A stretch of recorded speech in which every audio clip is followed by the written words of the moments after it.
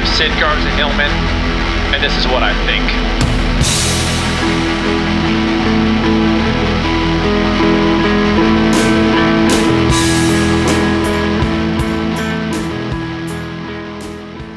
My first book is called Approaching the Natural, A Health Manifesto. And if you have that book, you might notice that the foreword, which to my publisher in the beginning I wrote, I have somebody to write my foreword, and I spelled it Forward, and that's not how you spell forward to a book. I'm just throwing it out there because it was just a learning experience for me. I had a guy named Biz Stone who offered he was at the Stanford Inn, and he said, hey, if you need somebody to write your foreword, I'll do it. And I was like, oh, that's kind of cool. Now, if you don't know who Biz Stone is, don't worry about it. But he co-founded a little startup called Twitter. You might have heard of Twitter. He co-founded it. And so it's just interesting to me because it just occurred to me with all this Twitter hubbub happening with Elon Musk buying Twitter for just $44 billion. I think just what he had in his wallet. He's like, here, I'll buy it for what I have in my wallet. And he bought the whole thing of Twitter. But it's just interesting to me that I was like, oh, Twitter. And I was like, oh, wait, the guy who co-founded Twitter wrote the foreword to my first book, Approaching the Natural, A Health Manifesto. Why that's weird for me is because it just didn't quite sink in. I was like, God, on all the stuff I talk about with social media and Twitter, and I make fun of Twitter in 6 Truths. I mean, kind of weird. Anyways, what I was thinking about is, the reason I was thinking about Twitter is I was like, now he's coming out and he goes, $8 a month. And I'm off Twitter. I've been off Twitter since 2018, in case you're just joining me. $8 a month to stay verified or whatever that means. And probably people are going to complain. And I have maintained since the beginning that this is a problem, the social media problem, and it is a problem. Can we agree? Is caused by, we caused it. In fact, now, because I quit, you guys caused, no, we all caused it. We all caused it. Here's why. Because for a whole host of reasons, it hasn't been a positive for the most part. On the balance, let's say. Not positive. On the balance, not. Some positive. Not saying that. Just on the balance, not positive. As in, like, democracy's not thriving under it. Hey, listen, whatever. But it's just what it is. And so people will come in. It's our fault. You want to know why? Because we love free stuff. We don't want to pay for anything. And $8 a month is going to make some people angry. And I don't think it should. I think that you are mad about that. You get what you pay for. To me, first of all, the $44 billion is, if you, I'm going to say this gently, okay? If you're a gent, if you're a gent who has, I'm just going to call them man problems, okay? I'm going to try to find a euphemism that takes care of the idea of a guy who has a perceived in his own brain to have a smaller than average gentleman part, I'll say. Okay? So then he has a man problem, and he wants to feel tough, and he doesn't have the confidence or the whatever. And so you would, first of all, you get on social media because then you have what I call keyboard bravado. That's the sort of, I'm tough behind a keyboard. I would never say that stuff in public, but now that I'm behind a keyboard, it makes me feel, I get that little hit of I'm a tough guy, and then I have to go to the next thing real quick because it wears off like real fast. It's not a long-lasting, strong foundation of confidence there. But if you're a guy who has a man problem like that, like I'm just going to go ahead and psychoanalyze the shit out of Elon Musk. That guy's got a man problem. Why wouldn't you use that $44 billion to I don't know, solve world hunger like 8 times the amount it would take? Like that, why wouldn't you, if you're looking to be the hero and a really powerful guy and have everybody go, my God, that guy's powerful. Why wouldn't you just go, I'm not going to buy Twitter. I'm not going to buy Twitter. Well, why would I buy Twitter? I'm going to solve world hunger. I'm going to wield my power because people think that people who have money should have power. That's how we think. And we should listen to their opinions, by the way, because they have a big bank account. But why wouldn't you just do something like that? Why wouldn't you do that? It's weird. Because I don't think altruism is a bunch of shit. I do. I think it's a bunch of crap. I don't think we're designed to be altruistic. I don't think we're designed to sacrifice ourselves. I think we're either being selfish in a shitty way or being selfish in a cool way. And I'm going, Elon, spend your dough, solve world hunger, and you're the hero. You get to feel like the most powerful. You get to do what governments can't do. That's you would just be awesome, man.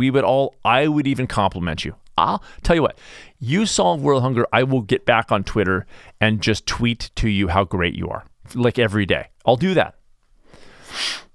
$8 an hour, $8 a month.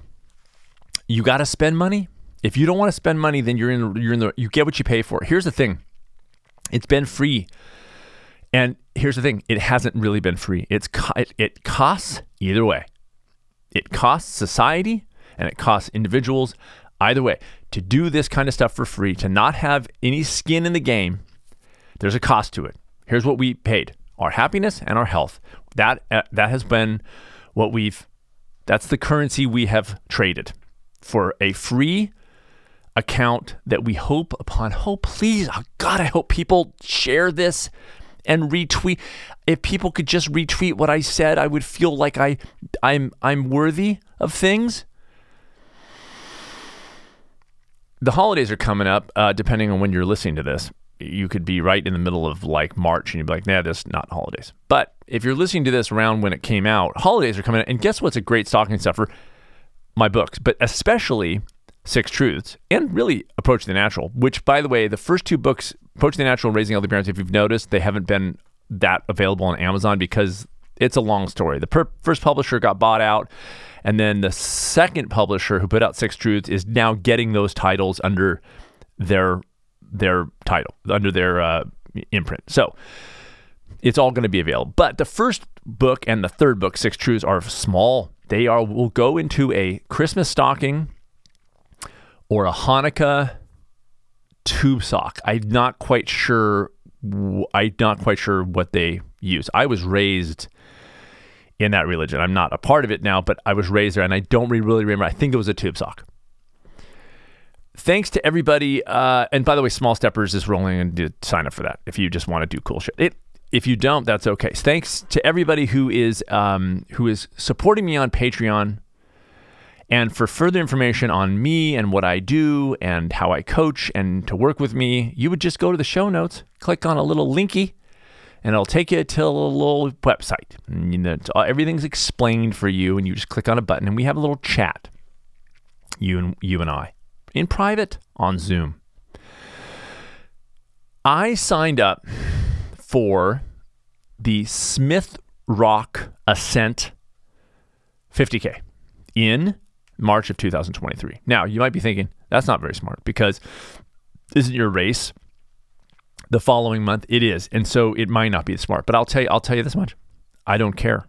That's for sure. I don't care because I was just getting the itch. I was getting the itch to sign up for another 50K. I haven't run a formal 50K in like 5 years because I run my own race, and that, to me, in my brain, that counts. I'm running an ultra every year. That's true. It's just not part of like a big group, and there's no starting gun, but I run a 33 to 34 mile run every year.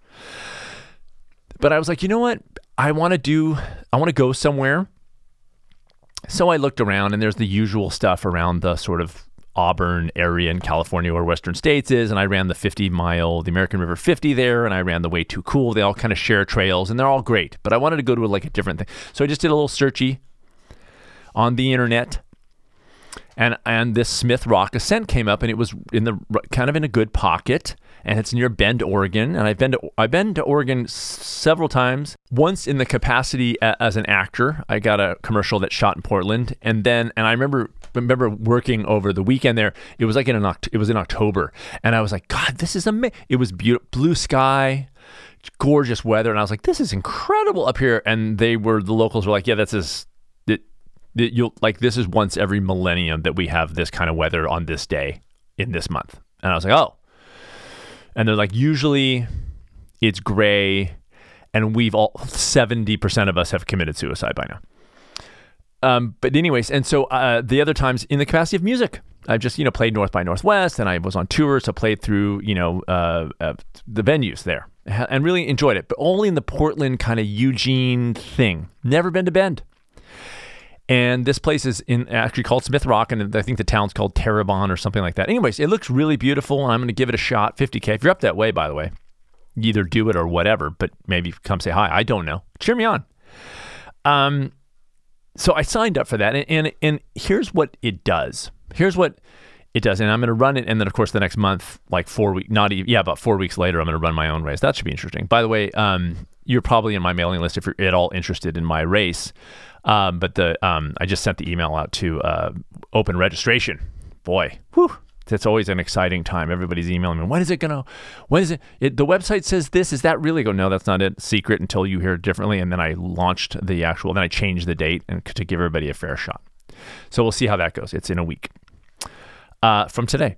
But I signed up, and here's the experience that I have in doing these kinds of things. And even, by the way, my race that I direct, things that are over and above my, what I would call MOT, my most of the time, but with clients, like there's the stuff we do most of the time, and we get used to that stuff, and it could be a very strong foundation of health and happiness for people. I feel like I have a fairly strong foundation of health and happiness. Like things are rolling. I have good days and bad days, but it's in general, it's doing its thing. I'm living my life, but I like having something hanging out there. And I've really, this is a learned love, because I tried to avoid this kind of reality for years, I think. But there was always something there, and I would always go like, okay, I want to do it, but man, I can't wait till that's over. Like going on tour, for instance, as a musician, I wanted to do it, but kind of dreaded it at the same time. Then I would, do a record coming up, and I dread it kind of, but I wanted to do it. Always that kind of thing. And now, probably from just being around the earth a lot, from more years than I was before, I have come to embrace it. And I think that I called this episode shock therapy, which means to have something floating in your future most times that kind of gives you a little shock in the ass. Like you're going about your day, and then all of a sudden I got a 50K coming up. And it's just that little subtle dread / excitement / I'm looking forward to it. And also I'm scared about it. And it's all at the same time. And I think how I've gotten better at it, and in my coaching with people in this exact thing, is first and foremost to create help establish a foundation of health and happiness. I've always maintained that if you go from one big challenge to another big challenge and disregard or ignore most of the time, you're going to pretty much be screwed, or at least not necessarily living the best life you can. I think that first and foremost, your brain is to the everyday stuff, how you're eating most times, how you're exercising most days, how your relationship is, how you're communicating in your relationships most days. And so there's like most of your attention is to establish a very strong foundation. But once that's there, jumping off sometimes to bigger challenges is really fulfilling, and the reason is because it keeps you awake. I mean, that's the shock therapy of it. It sort of, you're going about your business and yeah, and it kind of wakes you up, that it keeps you engaged in a very cool way. And I think that part of the liberation of this kind of reality is understanding that when you enter into an intentional challenge like this, like you're doing it on purpose. Nobody's forcing me to, you have to do a 50K. That would be a bummer. But it's not like it's weird. I am a very mediocre runner. My new book is largely hinged on this reality of ultra running as a kind of a challenge that can apply to people who are totally mediocre in a good way. I mean, I'm not an ultra runner. I'm not a pro runner. I'm not a good runner. I'm just a pretty regular guy who has embraced these kinds of challenges and set these kinds of things in my future as a way to keep me engaged in my life. That's really is how I see it, that having these things allows me to address and deal with concepts like fear, concepts like failure, concepts like pushing too hard and knowing how to not push too hard. To have these things floating out there shock you into, like I said, in a level of engagement. And I think that part of it is understanding that when you intentionally challenge yourself in this way, that failure, or the concept of failure, becomes totally irrelevant if you even realize it doesn't exist. Because to me, it's the race, it's a new place, it's an adventure. And all those things fold into a reality where the goal of finishing the race becomes pretty quickly obsolete. I mean, if I finish the race well, or I finish it at all, there will be a hit and I'll be very happy about it. But I would like to believe that on some major level, if I don't finish, but I go up there and give it a shot and I do train for it and I try to finish, that there's enough good, and that the fact that I had it kind of floating out there in my future, and the benefit of having that and what it did to my life leading up to race day was worth every penny and minute. But it occurs to me how weird a species we are in our ability to feel things that can be in conflict with how we think in our decision making. In other words, we can be afraid to do something and choose to do it at the same time. And we may not be the only species, but it's weird about our species. Let's just face it. That we can invite pain into our lives. There is a very good chance, at least based on my experience as a mediocre ultra runner, and I'm sure the pros feel pain too. They just feel it for a lot less time than mediocre runner. We're out there way longer. It's harder for us. No, I'm half kidding.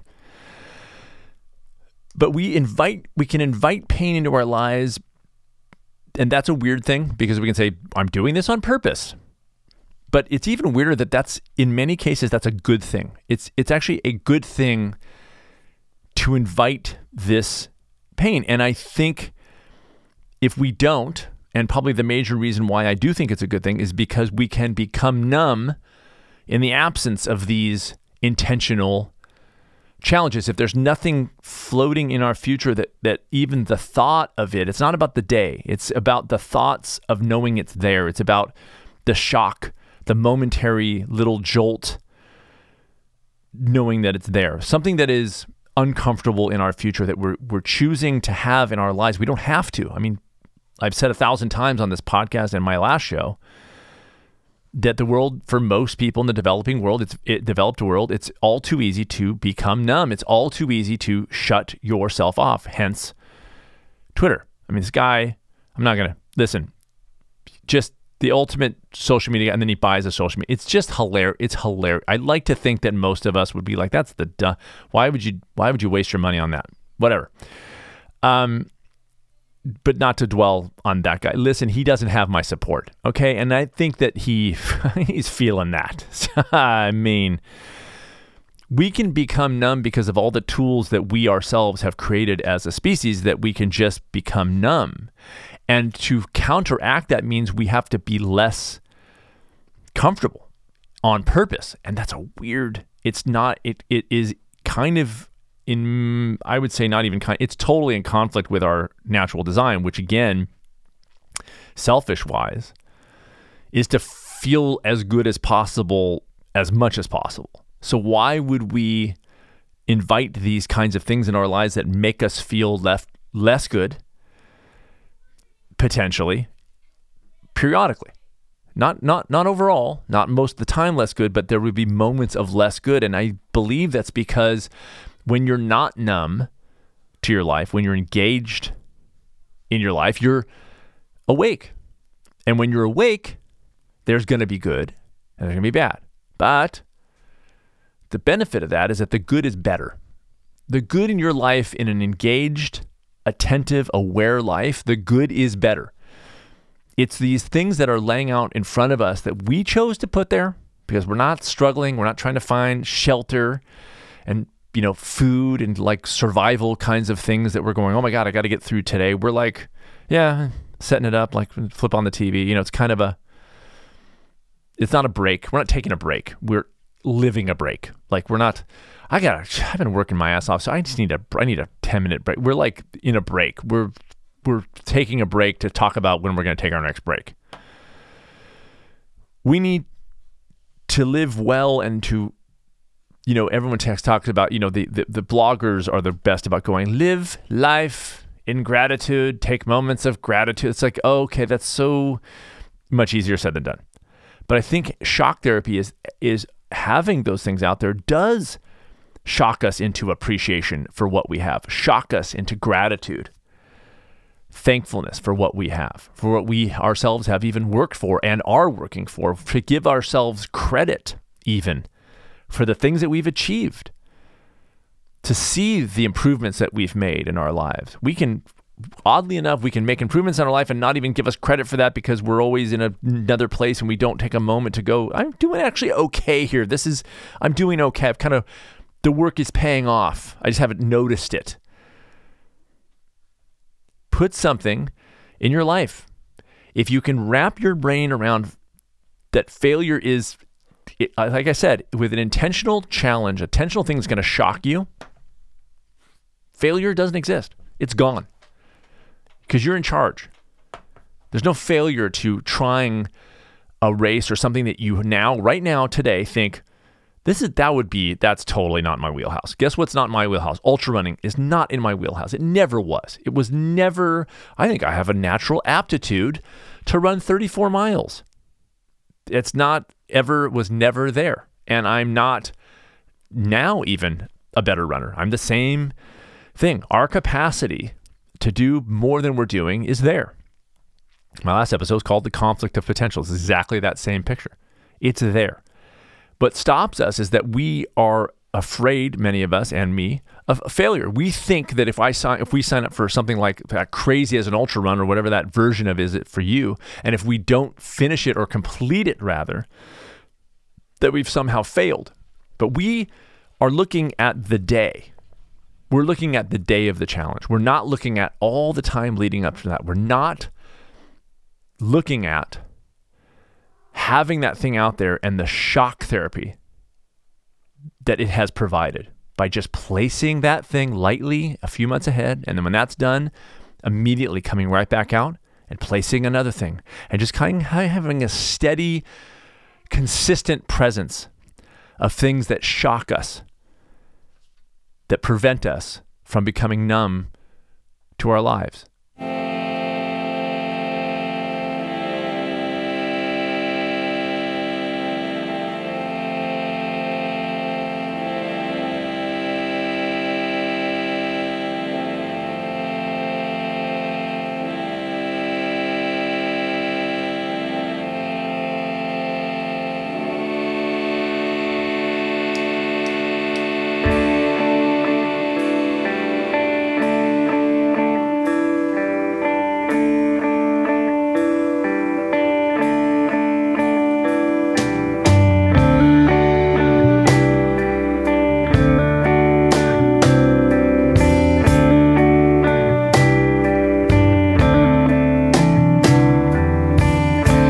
Something always waiting,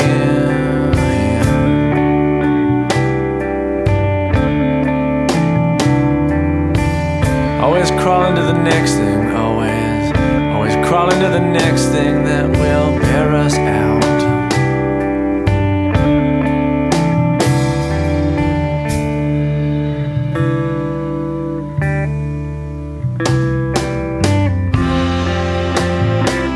All this looking's got me tired, and all this dreaming it is wearing me out, and I am seeing myself as a bit of a whiner and a bit of a fly.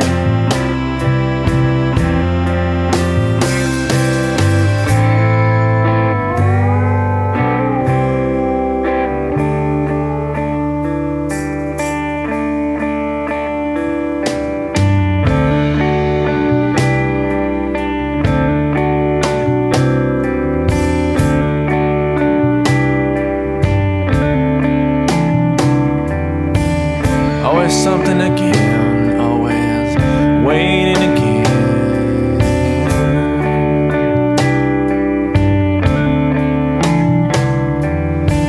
And all these little treasures that we get, all these little treasures that we get, they are breaking us down.